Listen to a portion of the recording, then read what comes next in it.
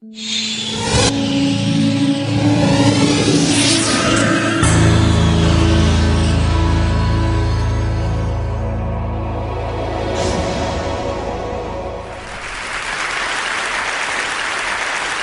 title, Queerer Than We Can Suppose, The Strangeness of Science.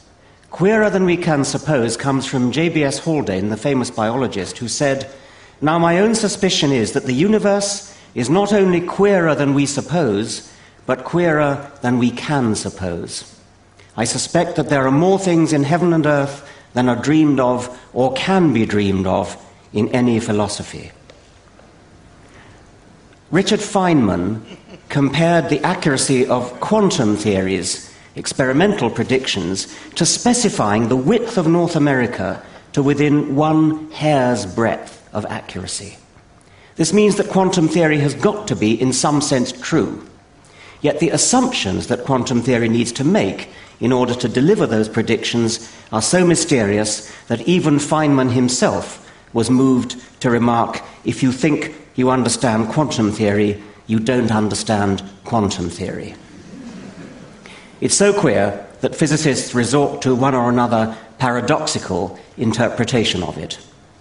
David Deutsch, who's talking here, in The Fabric of Reality, embraces the many worlds interpretation of quantum theory, because the worst that you can say about it is that it's preposterously wasteful.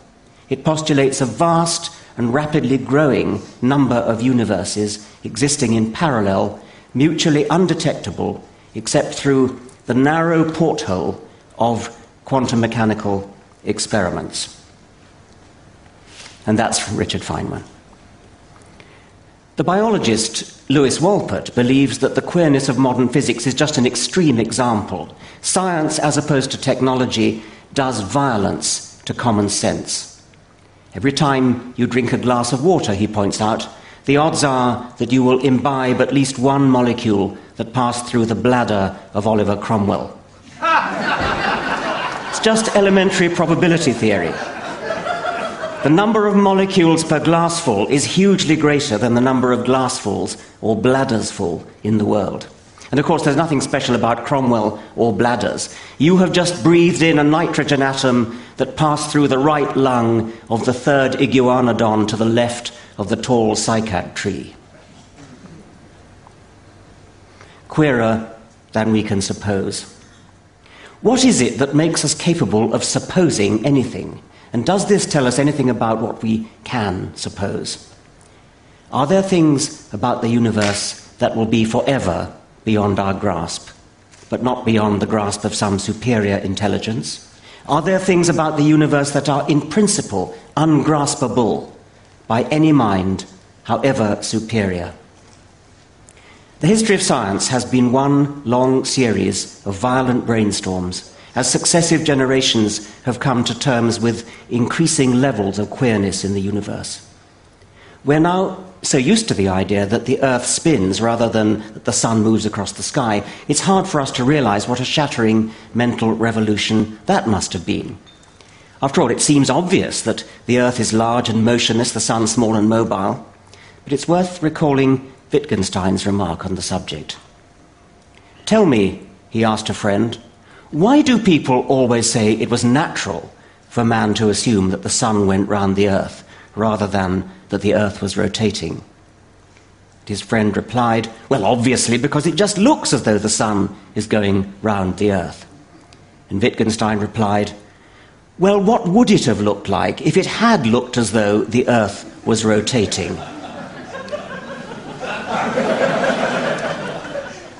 Science has taught us, against all intuition, that apparently solid things like crystals and rocks are really almost entirely composed of empty space. And the familiar illustration is the nucleus of an atom is a fly in the middle of a sports stadium, and the next atom is in the next sports stadium.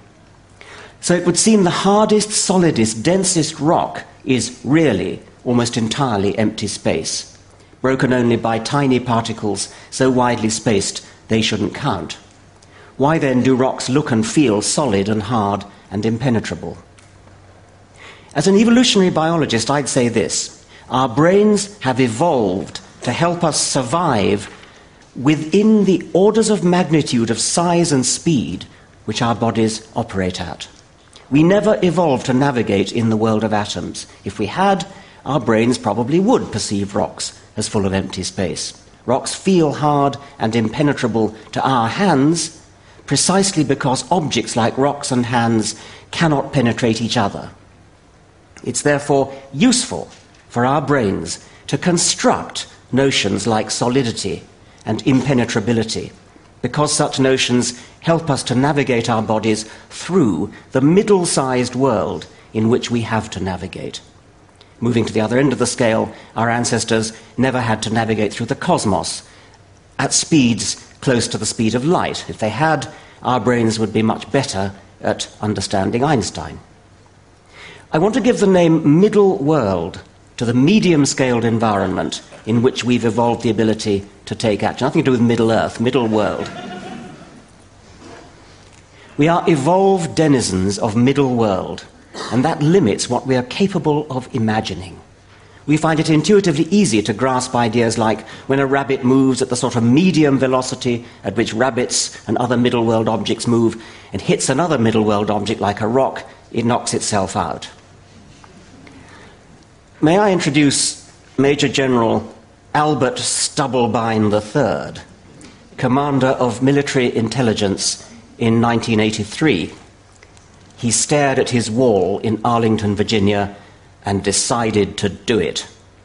As frightening as the prospect was, he was going into the next office.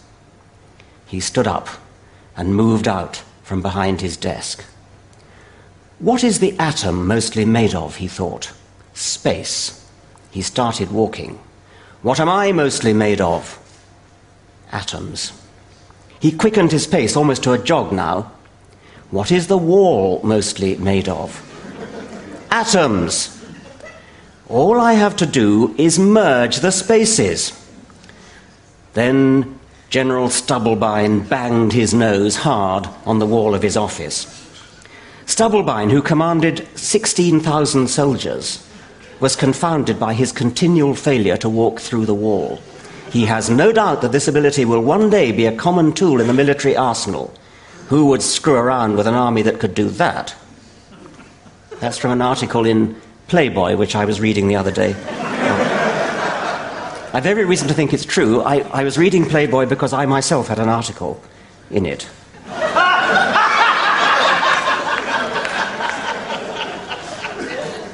Unaided human intuition, schooled in middle world, finds it hard to believe Galileo when he tells us a heavy object and a light object, air friction aside, would hit the ground at the same instant. And that's because in middle world, air friction is always there.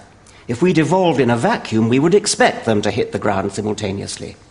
If we were bacteria, constantly buffeted by thermal movements of molecules, it would be different. But we middle worlders are too big to notice Brownian motion. In the same way, our lives are dominated by gravity, but are almost oblivious to the force of surface tension. A small insect would reverse these priorities. Steve Grand, he's the one on the left, Douglas Adams is on the right. Steve Grand, in his book Creation, Life and How to Make It, is positively scathing about our preoccupation with matter itself. We have this tendency to think that only solid, material things are really things at all. Waves of electromagnetic fluctuation in a vacuum seem unreal. Victorians thought the waves had to be waves in some material medium, the ether. But we find real matter comforting only because we've evolved to survive in middle world, where matter is a useful fiction. A whirlpool, for Steve Grand, is a thing with just as much reality as a rock. In a desert plain in Tanzania, in the shadow of the volcano Oldonyo Lengai, there's a dune made of volcanic ash. The beautiful thing is that it moves bodily. It's what's technically known as a barkhan, and the entire dune walks across the desert in a westerly direction at a speed of about 17 meters per year. It retains its crescent shape and moves in the direction of the horns. What happens is that the wind blows the sand up the shallow slope on the other side, and then as each sound grain hits the top of the ridge, it cascades down on the inside of the crescent, and so the whole horn-shaped dune moves. Steve Ground points out that you and I are ourselves more like a wave than a permanent thing. He invites us, the reader, to think of an experience from your childhood, something you remember clearly, something you can see, feel, maybe even smell, as if you were really there. After all, you really were there at the time, weren't you? How else would you remember it? But here is the bombshell. You weren't there. Not a single atom that is in your body today was there when that event took place. Matter flows from place to place and momentarily comes together to be you. Whatever you are, therefore, you are not the stuff of which you are made. If that doesn't make the hair stand up on the back of your neck, read it again until it does, because it is important. So really isn't a word that we should use with simple confidence. If a neutrino had a brain which had evolved in neutrino-sized ancestors, it would say that rocks really do consist of empty space. We have brains that evolved in medium-sized ancestors which couldn't walk through rocks. Really, for an animal, is whatever its brain needs it to be in order to assist its survival. And because different species live in different worlds, there will be a discomforting variety of reallys. What we see of the real world is not the unvarnished world, but a model of the world, regulated and adjusted by sense data, but constructed so it's useful for dealing with the real world. The nature of the model depends on the kind of animal we are. A flying animal needs a different kind of model from a walking, climbing, or swimming animal. A monkey's brain must have software capable of simulating a three-dimensional world of branches and trunks. A mole's software for constructing models of its world will be customized for underground use. A water strider's brain doesn't need 3D software at all, since it lives on the surface of the pond in an Edwin Abbott flatland. I've speculated that bats may see colour with their ears. The world model that a bat needs in order to navigate through 3 dimensions catching insects must be pretty similar to the world model that any flying bird, a day-flying bird like a swallow, needs to perform the same kind of tasks. The fact that the bat uses echoes in pitch darkness to input the current variables to its model, while the swallow uses light, is incidental.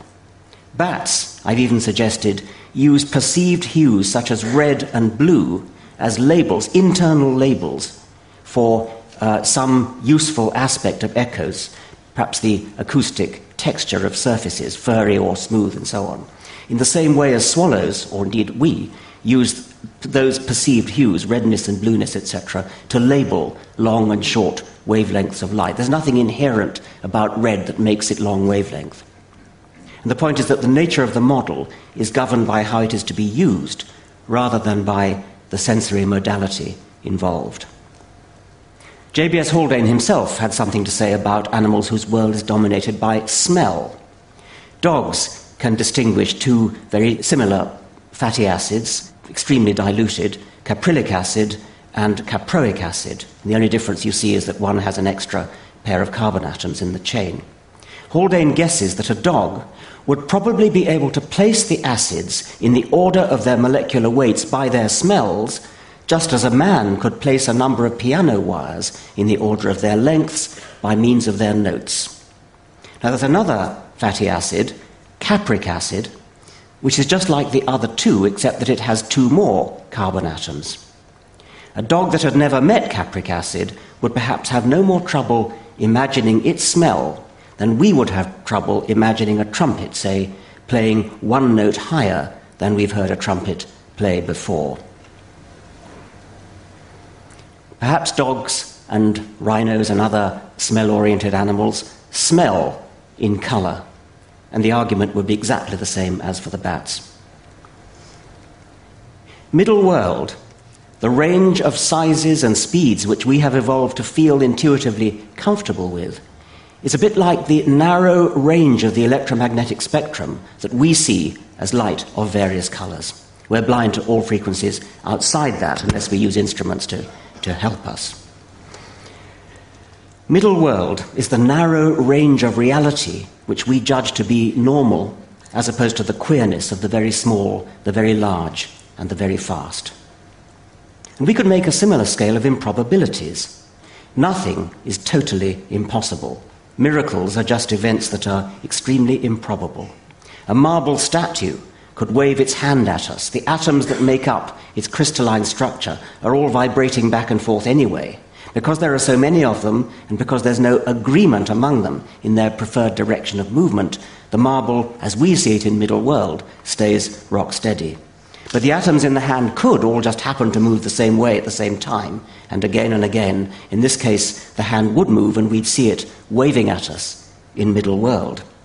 The odds against it, of course, are so great that if you set out writing zeros at the time of the origin of the universe, you still would not have written enough zeros to this day. Evolution in middle world has not equipped us to handle very improbable events. We don't live long enough. In the vastness of astronomical space and geological time, that which seems impossible in middle world might turn out to be inevitable. One way to think about that is by counting planets. We don't know how many planets there are in the universe, but a good estimate is about 10 to the 20 or 100 billion. And that gives us a nice way to express our estimate of life's improbability. Could make some sort of landmark points along a spectrum of improbability, which might look like the electromagnetic spectrum we just looked at. If life has arisen only once on any...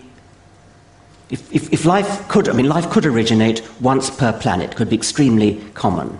Or it could originate once per star, or once per galaxy, or maybe only once in the entire universe, in which case it would have to be here. And somewhere up there would be the chance that a frog would turn into a prince and similar magical things like that. If life has arisen on only one planet in the entire universe, that planet has to be our planet, because here we are talking about it. And that means that if we want to avail ourselves of it, we're allowed to postulate chemical events in the origin of life which have a probability as low as 1 in 100 billion. I don't think we shall have to avail ourselves of that, because I suspect that life is quite common in the universe. But when I say quite common, it could still be so rare that no one island of life ever encounters another, which is a sad thought. How shall we interpret queerer than we can suppose? Queerer than can in principle be supposed, or just queerer than we can suppose, given the limitations of our brain's evolutionary apprenticeship in middle world? Could we, by training and practice, emancipate ourselves from middle world and achieve some sort of intuitive, as well as mathematical, understanding of the very small and the very large? I genuinely don't know the answer. I wonder whether we might help ourselves to understand, say, quantum theory, if we brought up children to play computer games beginning in early childhood, which had a sort of make-believe world of balls going through two slits on a screen, a world in which the strange goings-on of quantum mechanics were enlarged by the computer's make-believe so that they became familiar on the middle world scale of the screen. And similarly, a relativistic computer game in which objects on the screen manifest the Lorentz contraction and so on, to try to get ourselves into the way of thinking, get children into the way of thinking about it. I want to end by applying the idea of middle world to our perceptions of each other. Most scientists today subscribe to a mechanistic view of the mind, where the way we are, because our brains are wired up as they are, our hormones are the way they are. We'd be different, our characters would be different, if our neuroanatomy and our physiological chemistry were different. But we scientists are inconsistent. If we were consistent, our response to a misbehaving person like a child murderer should be something like, this unit has a faulty component, it needs repairing. And that's not what we say. What we say, and I include the most austerely mechanistic among us, which is probably me, what we say is, vile monster, prison is too good for you. Or worse, we seek revenge, in all probability, thereby triggering the next phase in an escalating cycle of counter-revenge, which we see, of course, all over the world today. In short, when we're thinking like academics, we regard people as elaborate and complicated machines like computers or cars. But when we revert to being human, we behave more like Basil Fawlty, we remember, thrashed his car to teach it a lesson when it wouldn't start on gourmet night. The reason we personify things like cars and computers is that just as monkeys live in an arboreal world and moles live in an underground world and water striders live in a surface tension-dominated flatland, we live in a social world. We swim through a sea of people, a social version of middle world. We are evolved to second-guess the behavior of others by becoming brilliant, intuitive psychologists. Treating people as machines may be scientifically and philosophically accurate, but it's a cumbersome waste of time if you want to guess what this person is going to do next. The economically useful way to model a person is to treat him as a purposeful, goal-seeking agent with pleasures and pains, desires and intentions, guilt, blameworthiness. Personification and the imputing of intentional purpose is such a brilliantly successful way to model humans, it's hardly surprising the same modeling software often seizes control when we're trying to think about entities for which it's not appropriate, like Basil Fawlty with his car, or like millions of deluded people with the universe as a whole.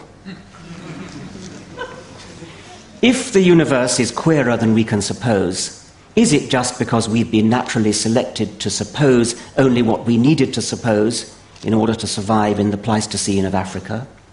Or are our brains so versatile and expandable that we can train ourselves to break out of the box of our evolution?